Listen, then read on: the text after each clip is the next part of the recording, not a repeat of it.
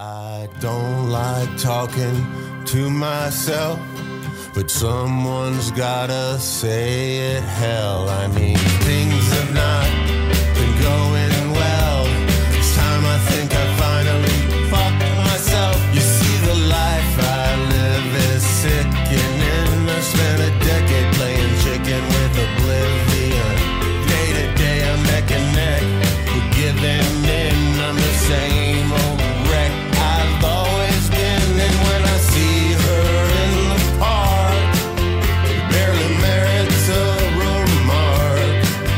How we stand the standard distance, strangers stand apart. Of course I've been humbled by the void, much as my faith has been destroyed. I've been forced to watch my foes enjoy ceaseless feasts of schadenfreude as the pace of life keeps quickening beneath the bitching and the bickering. When I try to drown the thoughts in gin, I find my worst ideas know how to swim. Well, a setback can be a setup for a comeback if you don't let up. But this kind of hurting won't heal, and the end of all wanting is all I've been wanting, and that's just the way that I feel.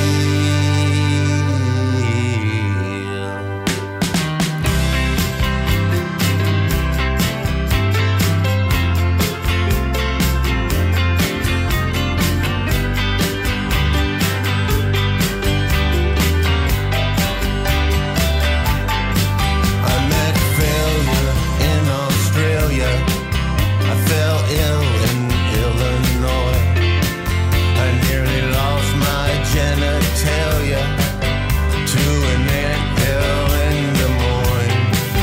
I was so far gone in Fargo, South Dakota, got annoyed. That's the shit I'm talking about when I talk to you about ceaseless feasts of schadenfreude. And a setback can be a setup for a comeback if you don't let up. But this kind of hurting won't heal, and the end of all wanting is all I've been wanting. The end of all wanting is all I've been wanting. The end of all wanting is all I've been wanting, and that's just the way that I feel.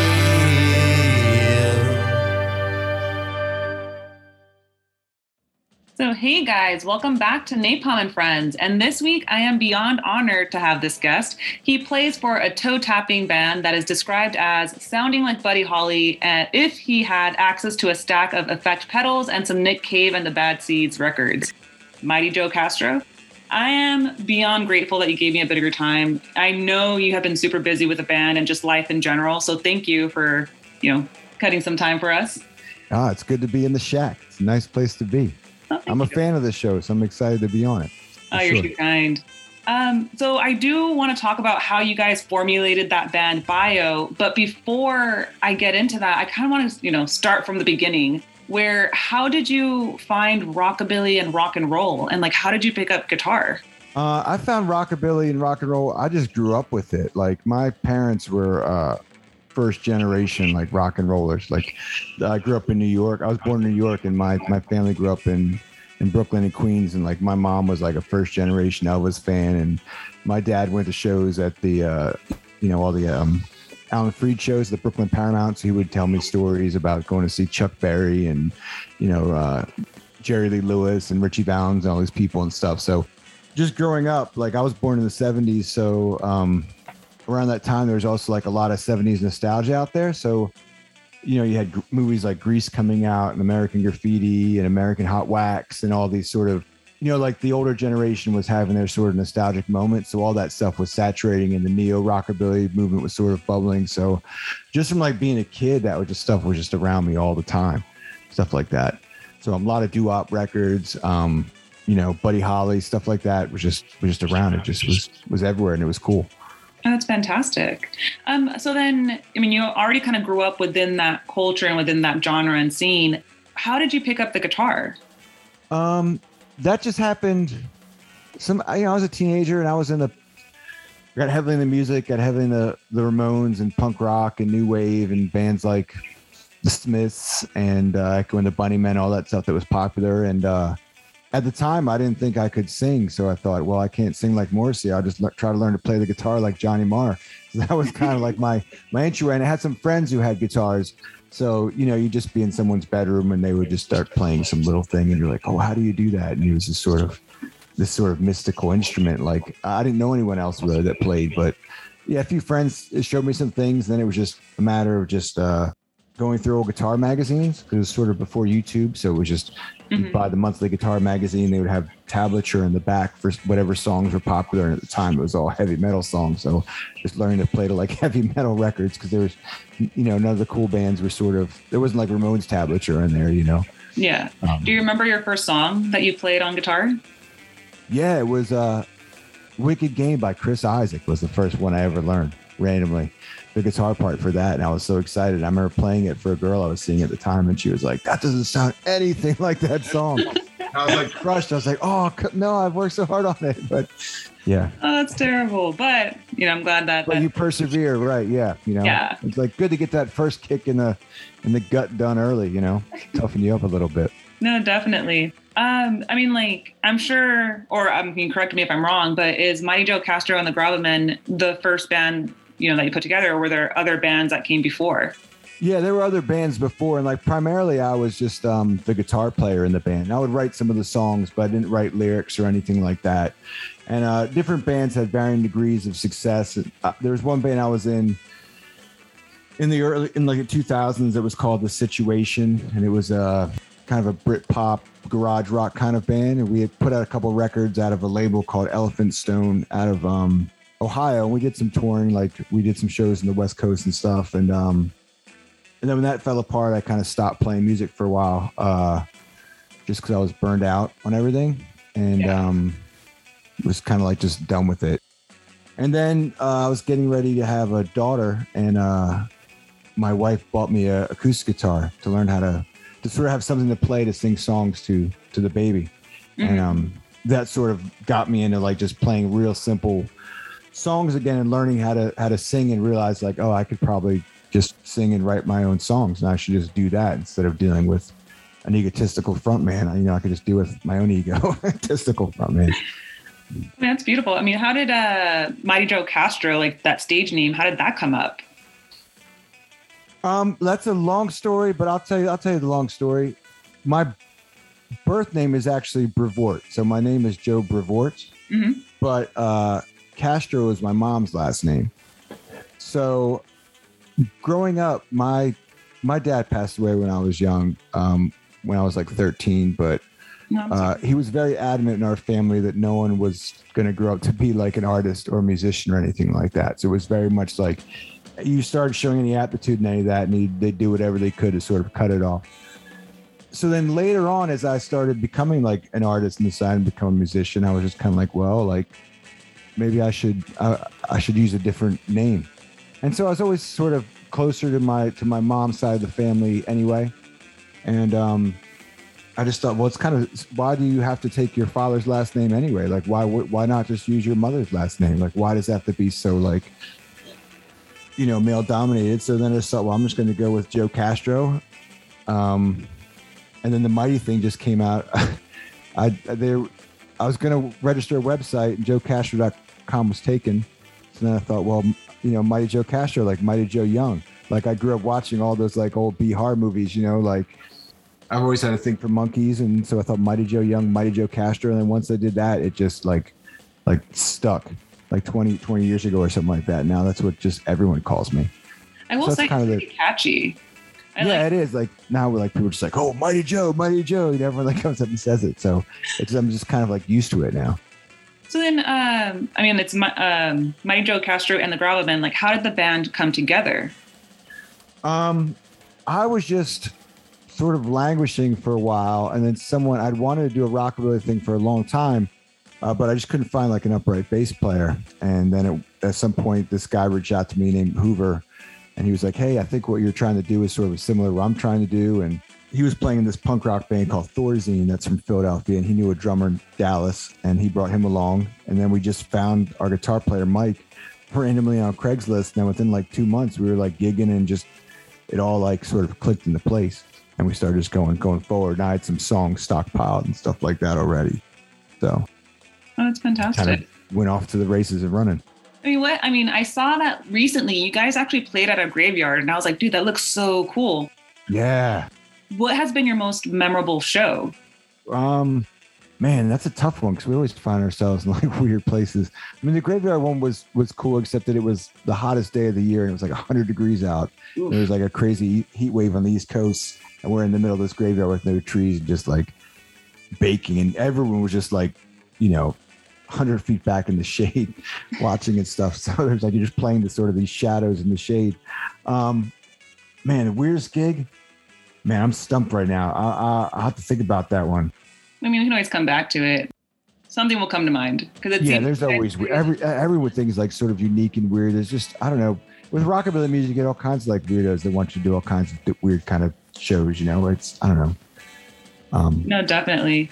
And then speaking of the whole rockabilly scene, you've actually created Rockabilly Against Racism, and it seems like at the core of who you are, it's like you are just such an advocate for anti-racism in the scene and just overall. Like, you've actually written an essay titled Mighty Joe Castro Makes Rockabilly Against Racism. And this essay was really sparked by the shooting that happened in El Paso. And I mean, I don't know about you, but I mean, I used to be very, very vocal about like, human rights, politics, but it gets to a point where it's exhausting. For sure. How did that activism start for you, and how do you find the strength to continue?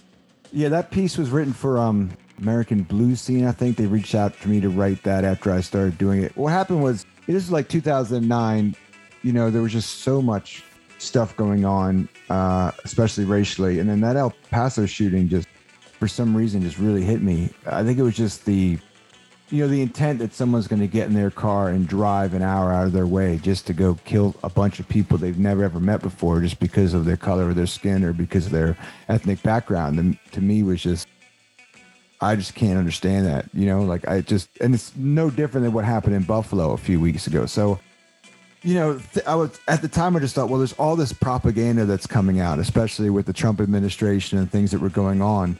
And everyone's putting out this sort of propaganda. And I thought, as an artist, like, what can I do? You just try to combat it with some other propaganda. So I thought, I'll make these Rockabilly Against Racism stickers, which is inspired by the Rock Against Racism movement that happened in Britain in the 70s. And I'll just give them out to whoever wants them for free. And so that's sort of just how it started. And I would just give them out at shows, or people would send me their address, and I've mailed them like all over the country, all over the world now at this point. But yeah, it was just sort of like, it's such a big issue. Like, I know that I don't have the answers for any of it, but my thing is, if people are coming to these shows, like, I want everyone to feel welcome and to feel safe. And I've got a lot of slack from people that have said like, oh, why do you got to make it political, man? Why you got to make rockabilly about politics? And I'm like, well, because these assholes have the Confederate flag out. Like, you don't get more political than pulling out a government flag. I mean, the Confederate Party is a political party. Like, you're putting that out there. That's a political statement as it is. Mm-hmm. And all these, I had people that would say like, well, if the flag means rebellion, it doesn't mean, racism. And I'm like, well, no real rebel follows someone else's flag. Make your own flag. And that's what we did with the Rockabilly Against Racism sticker. It's like, we'll just put those out. So in my head, I just thought, if we flood the scene with enough of those, then people would come and sort of feel welcome, because I don't want to get tied down to the idea that we're playing a retro style of music and you have all these people that are trying to push back this like 50s style agenda, where like, people who are different from you go back into the closet, and we don't want gay rights or trans rights or, you know, like women, like female reproductive right, all these things. And I don't want people to associate us with our vintage sound to be associated with that. So you might see a lot of our flyers. I put, you know, vintage style, not vintage values. Yeah. And that kind of stuff on there, just to get that message out and let people know that this music really is for everyone. And in my opinion, even when it started in the 50s, it was you had such a mix of different races and types of people. I mean, starting rock and roll. I mean, you could just take Little Richard, you know, that's like the baseline of like, you know, so I don't know. It was just sort of like, was one little thing to try to get out there. But since then I've given the artwork away to people. Like there's a couple of, clothing labels and record labels out in Europe that they just like print the stickers out there and they just give them free with everybody's orders. Like I've seen them show up on like the logo show up on t-shirts in like Mexico and stuff. And like, you know, in Japan, people are like printing it. So to me, it's just like not even about, it's just about getting that message out and just letting people know and sort of invigorating the scene. And it's been cool. I mean, I know last year I think this year for the first time they outlawed Confederate flags at a bunch of the rockabilly festivals like Viva Las Vegas and stuff, and they've started doing like a lot more to sort of rein that in. So that's fantastic. I didn't know that. Yeah, I think that's all. So I think that's all positive. You know, I think people are just kind of tired of it. Yeah, no, and I do want to say for the listeners, I'll be tagging your Instagram page, the band's page, and the websites in the link of this bio. So if you ever want to like follow up, get a sticker, or just find out when the next show is, it will be in the link of the bio. So check them out. I mean, not only are they amazing people, it's also really amazing music. So send them that. If anyone wants to just send me a message on Instagram, just Instagram me your address and I'll just send you some stickers. Like, you know, no questions asked. 1, 2, 3, 4.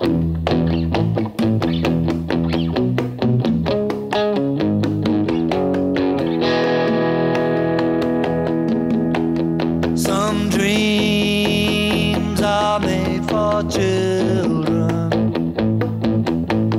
but most grow old with us.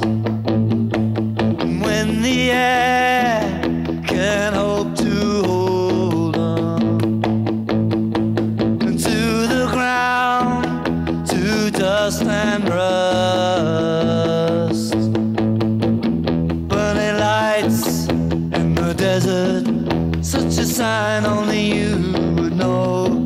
You're running tires, they're out on pressure, such a sign only you would know. I've been a long haul driver, moving things what the cops don't know.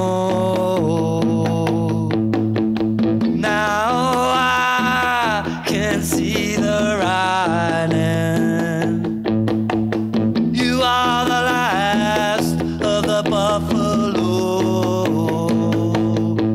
Oh, burning lights in the desert, such a sign only you would know. You're running tires, they're out on pressure, such a sign only you would know.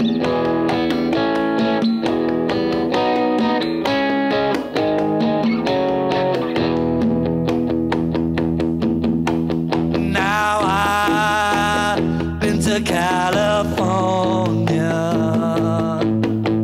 and I've been to New South Wales.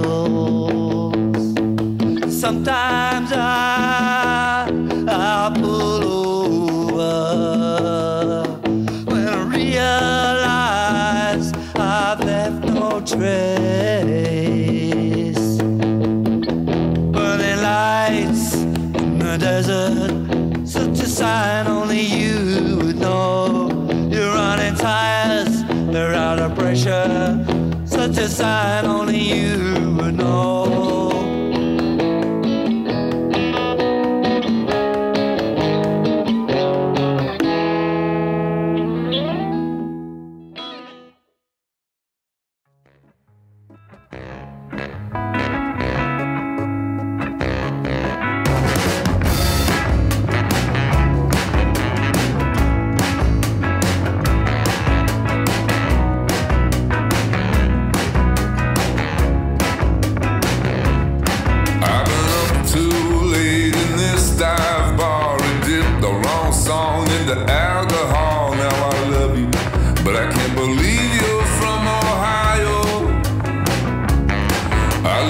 squid tattoo. I love the way you live. I love your black lipstick that you're speaking with. Yeah, you strike me as just the right kind of crazy.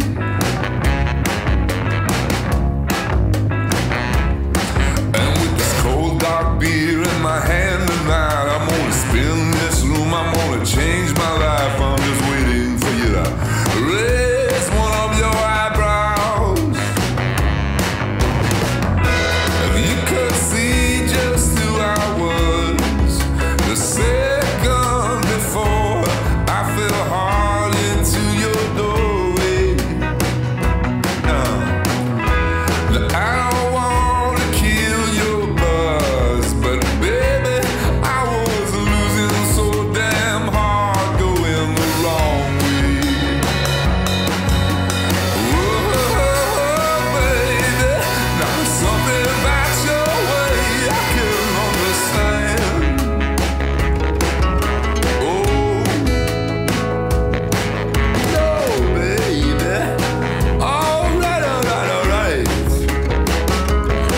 Let's go to North Carolina, get a cabin there, sleep in the woods at night by the shade of your hair. I can only see the future in this moment.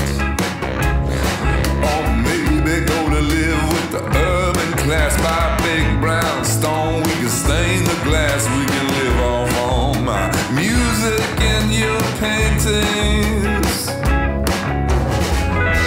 You could see just who I was the second before I fell hard into your doorway. Yeah. I don't wanna kill your buzz, but baby, I was losing so damn hard, going the wrong way. Oh, baby, there's something about your way I can't understand.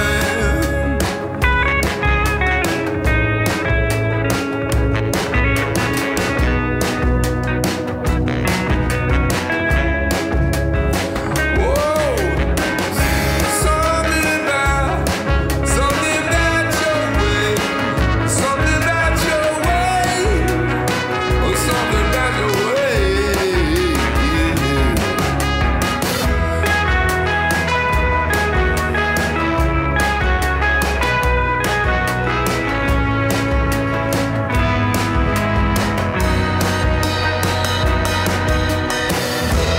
I don't wanna kill your buzz, but baby, I was losing so damn hard, going the wrong way. Oh, baby, now there's something about your way I could understand.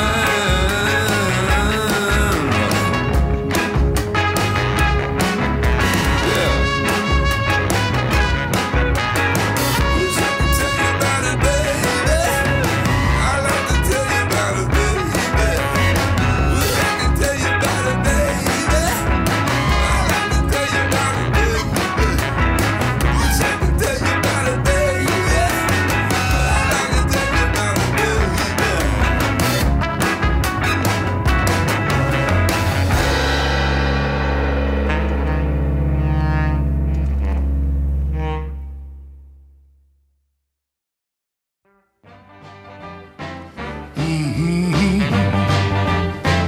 Put it, baby.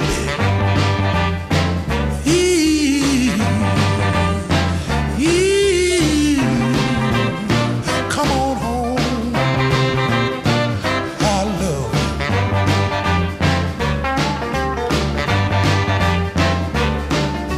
If you hear me howling, calling on my darling,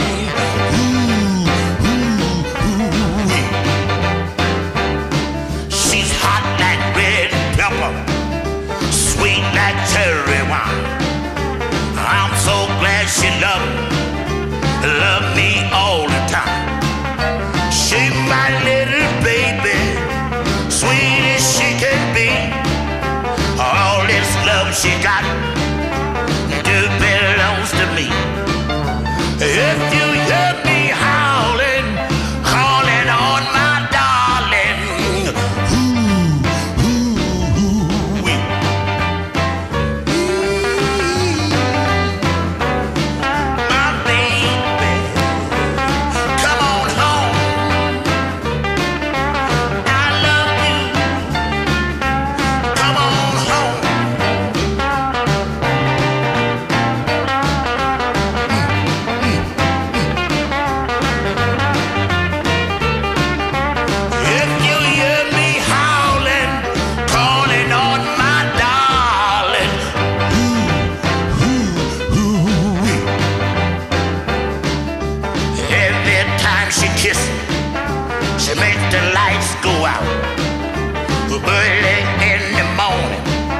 She makes me jump and shout. This mad love she got makes me laugh and cry. Makes me really know I'm too young to die. If you hear me howling, calling on my darling, wee.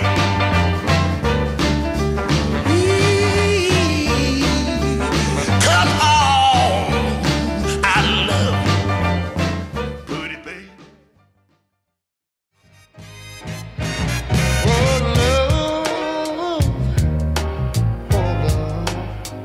Is a burning thing. Yes, it is. And it makes,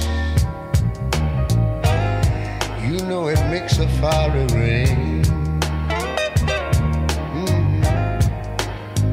Girl, you know I'm bound by wild desire. That's what you do to me, girl. Because I done fell into your ring of fire. You got me, baby. I fell into a burning ring of fire. I went down, down, down, and oh, the flame went higher, and it burns, burns, burns. The ring of fire. Your ring of fire.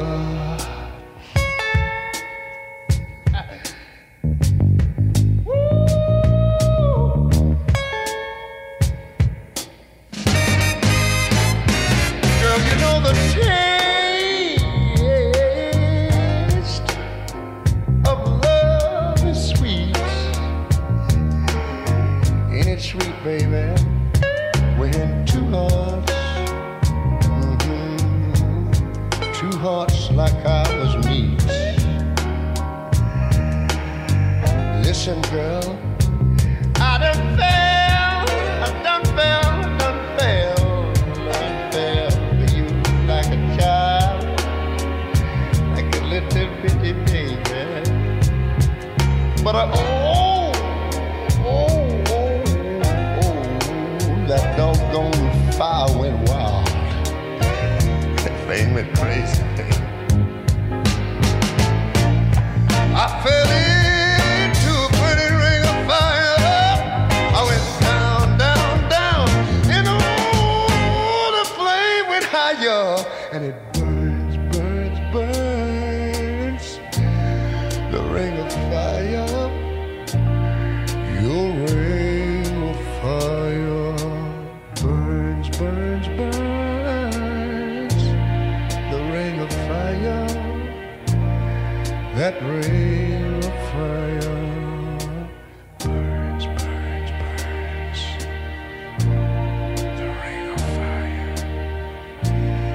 Your ring of fire burns.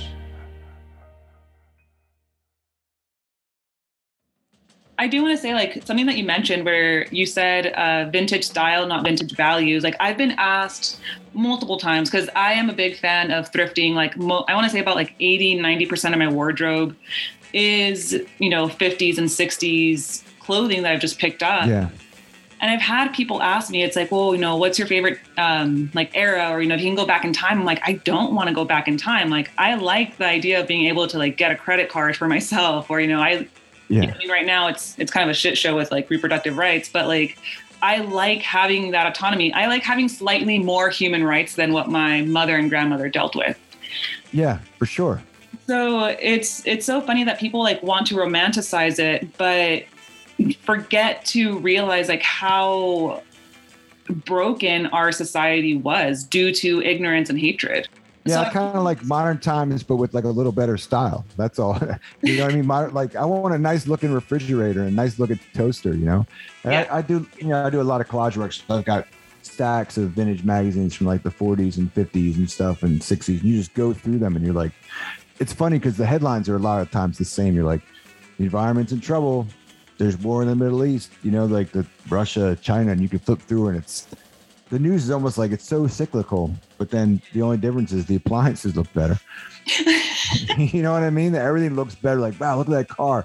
Man, look at that radio. Like, You're not wrong. I know. It's just every time I look at them, like, man, I just get like appliance envy. No, yeah, same.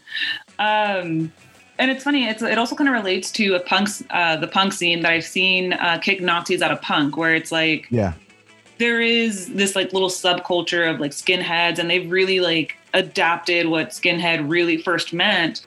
So there has been a movement in there as well, where it's like, hey, no, like this isn't okay. And, you know, if we're not going to check our community and, you know, try to set things like straight where it's welcoming for everybody, then who will? So it really does fall upon like the listeners and the creators within those genres. So when I saw that you created, you know, Rockabilly Against Racism and the essay that you wrote, I was like, yeah, like all the more reason I wanted you on the show, where it's like, I want to talk about this, but it becomes so exhausting at some point.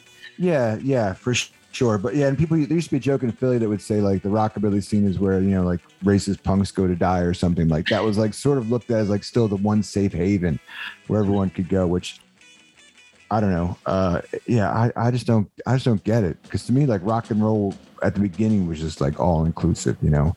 Yeah. But yeah, and I come from that sort of punk mentality, the full, you know, DIY and make it yourself, and, you know, just like if you see something, say something kind of thing, and just work together. And I like the whole sense of community. Like one of the coolest thing about doing the stickers is just meeting people. Like I send them stickers, I write a little note to them, mail them out, and a lot of times they're sending me stuff back, or they're, you know, like messaging me on Instagram or Facebook or whatever. And so it's cool. All of a sudden you've got connection, as minor as it is, to all these people like around the world, you know, kind of gives people a sense of connection. It's rad, you know? No, that's exactly how I feel about the Shack, where it's like, I'm very honored and humbled to have like met so many other incredible artists, where it's like sharing their journey and sharing their playlist. It's amazing. And, you know, I really always kind of identified with, you know, the outliers and people who never really belonged in society. And that's what I really wanted the Shack to be, where it's like, I don't really care where you come from. It's like, as long as you like good music and as long as you're a cool person, it's like, you're more than welcome type of deal. Yep. And you can tell that from the guests you've had on there. Like it's just a cool, like eclectic mix. And most of the guests, like I've heard that you've had on, I don't necessarily know from before. But then you hear it and you're like, wow, this person's like really cool. Or what are they into? Or they're a photographer and this person does this, or is in a band and is a drummer, and, you know, so it's cool. It's super cool. The Shack is just a thinly veiled attempt at like holding people hostage and convincing them to be my friend. But hey, you gotta do what you gotta do these days. It's in that game. So just a question that I ask across the board to every guest is, if you had to build a class curriculum, what book, album, and film would be in your class syllabus? Man, I heard you ask this question to someone else before, and I was just like, that's tough. That's tough to pick just one. But so I did think about it. And if I'm thinking about it in terms of like the band of Mighty Joe Cash and the Grovemen, for the book, I would choose The Little Prince by Antoine Saint-Exupéry. I'm going to say, I know I said that probably with the worst pronunciation, so forgive me. For the movie, I would say La Bamba. And for the record, I would say Tom Waits' Swordfish Trombones. And I just think like if we can sort of come through in the middle of like, if that was a triangle and we were sort of in the center of that, I think that's where we would sort of fit in there. You know, I mean, La Bamba honestly has like that sort of retro 50s vibe and such a great story with the family and the struggle and, you know, his struggle with his identity and everything. You know, The Little Prince, just for all the sort of remembering to see things from a childlike perspective, and then Tom Waits, the Swordfish Trombones, just for the musical adventure and bringing up all these different styles into it. You know, I hopefully we're somewhere like in the middle of all that mess. If that makes any sense to anyone other than me, I don't know, but. No, I can see that, you know, and especially with The Little Prince, that's one of my favorite books. And that's something that I do recommend when I was working in elementary school. Like that's a book that I would always try to like get my students to read.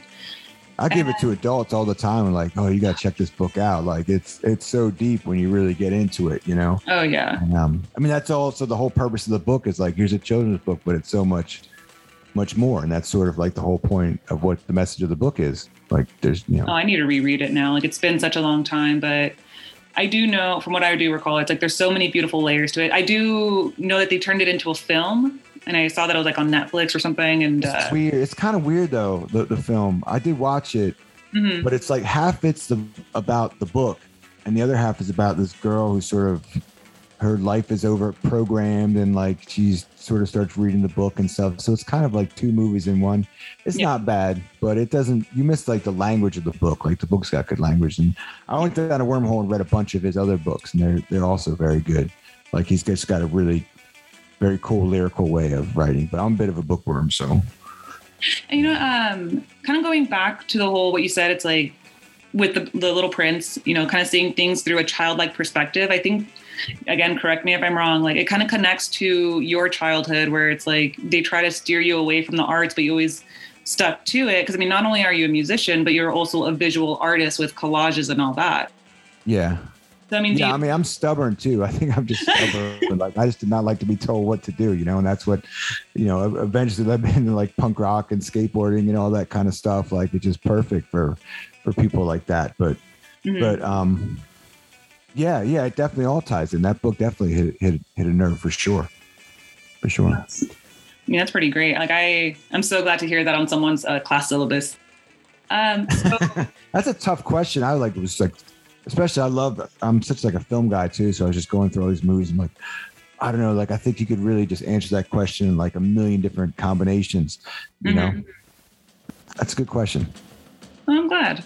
I know that's one question that really does stump a lot of guests, but I like throwing it in there no matter what, because I like seeing what recommendations that other people have, because I think it's just so telling about their journey or like their mindset at the moment.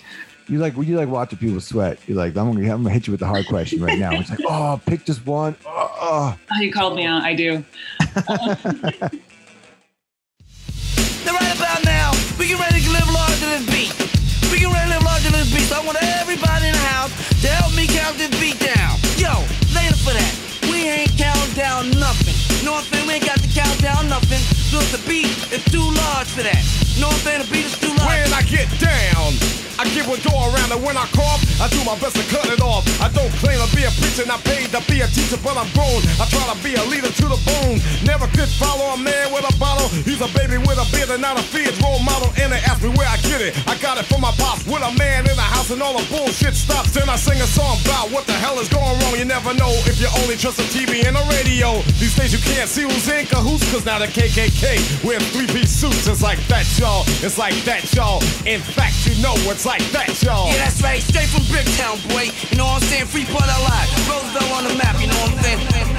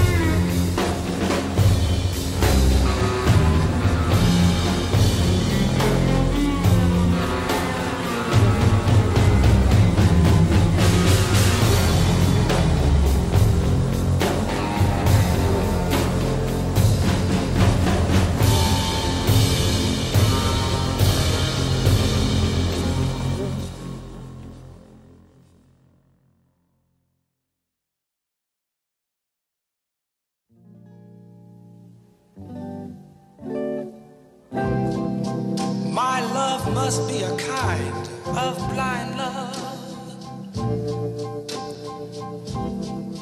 I can't see anyone but you.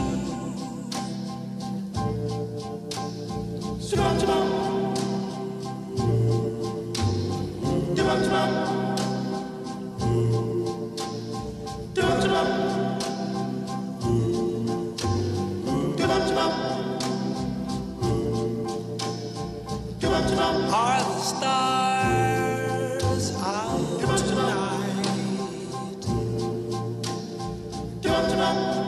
I don't know if it's cloudy or bright. I only have eyes for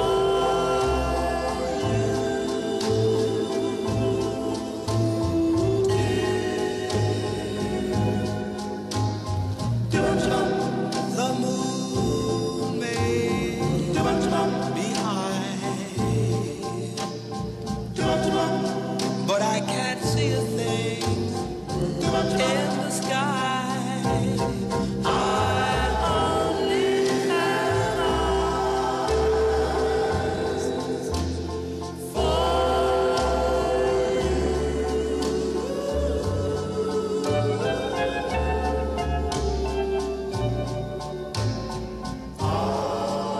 I don't know if we're in a garden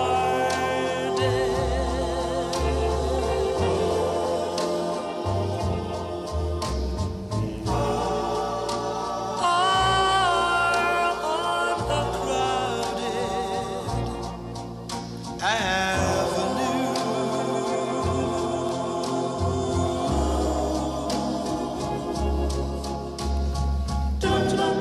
You are here,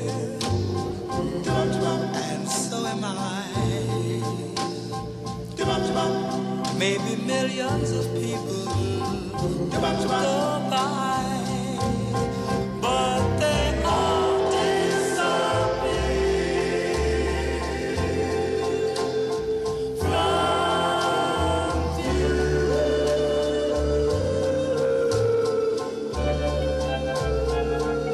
And I only have eyes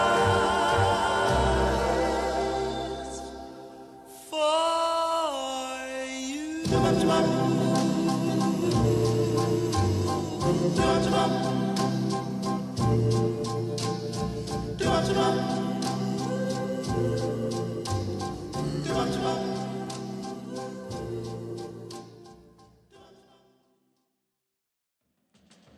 So I don't have any other questions for you other than what advice do you have for budding artists?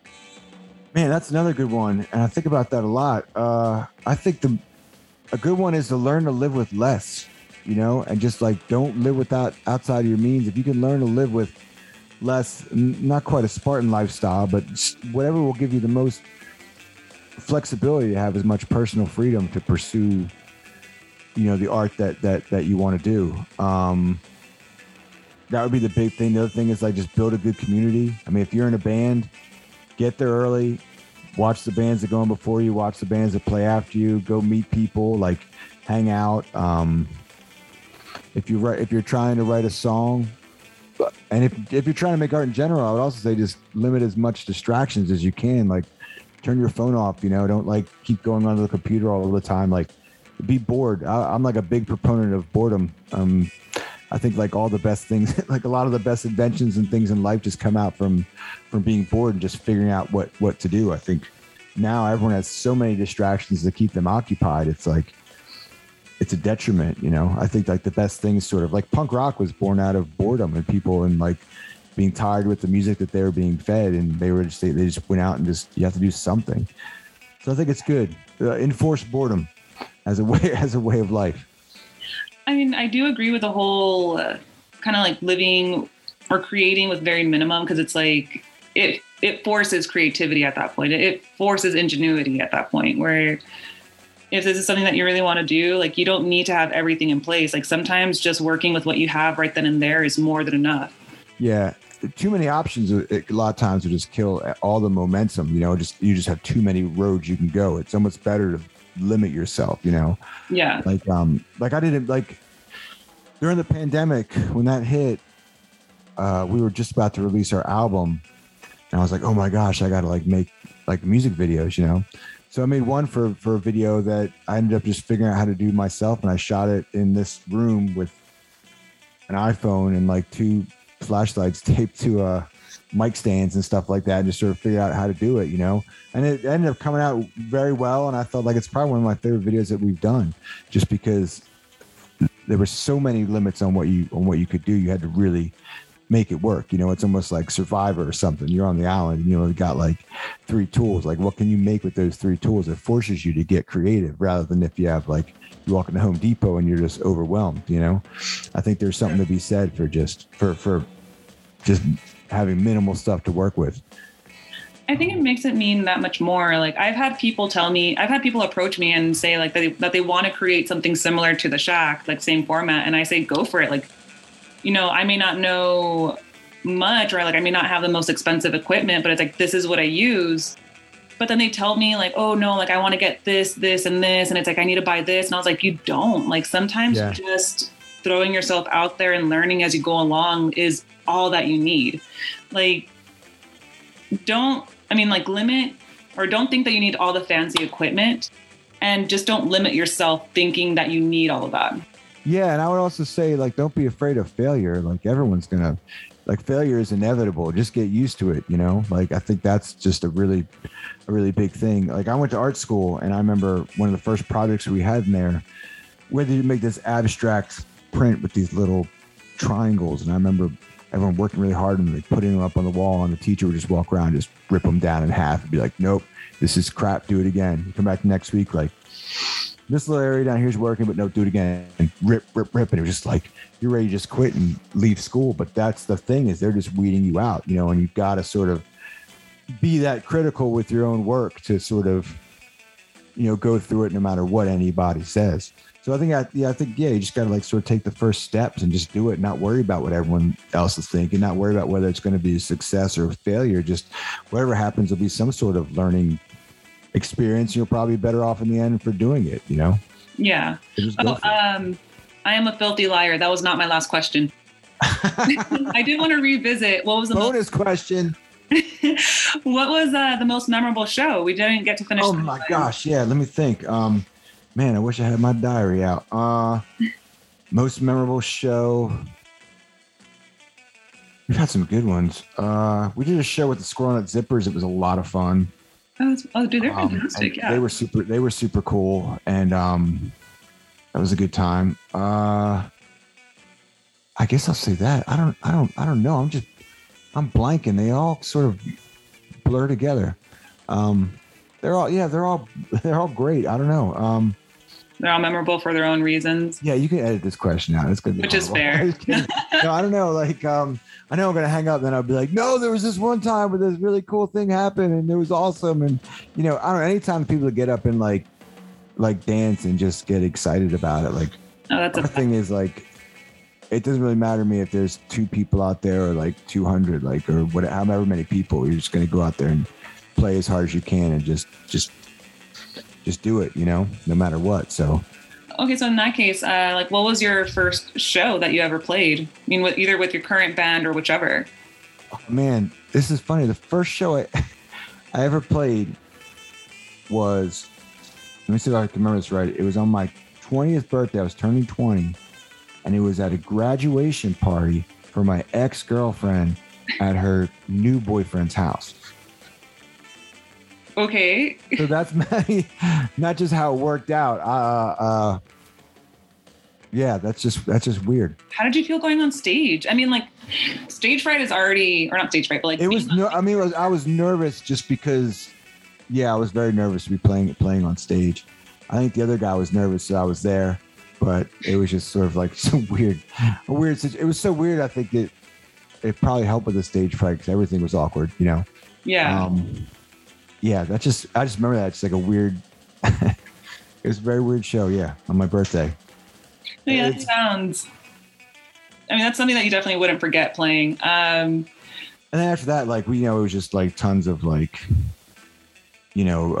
basement shows and like just, punk rock shows and sort of like that old, that whole thing, local shows. I love the local scene. I mean, still do. And I grew up in Delaware, and they had a really good like local punk rock scene. And you get a lot of bands coming up from Philly and a lot of bands coming down from up from DC and New York and things like that. So it was cool. Oh, that's fantastic. So I guess now I finally don't have any other questions for you. You have been an absolute pleasure. Thank you so much for giving me a bit of your time. I really do appreciate it. Thank you for having me. Yeah, like I said, I'm a fan. I try to catch them all. So this is awesome. It's an honor to be here, and I say that sincerely. So I do want to say you are always more than welcome to come back. But yeah, so till next week. I'll just knock randomly on the door at the shack. Who's that coming by at this hour? Got a cup of flour I can borrow or something? I'm kind of out. Oh, you're recording? Okay, I'll stop on in. Doors up. Drop on in like that weird neighbor just pops in and like random sugar. Yeah, just mind Joe Castro's here again. What the hell does he want? I don't know, but I don't know. No, it's all good. But yeah, tune in until next week, guys.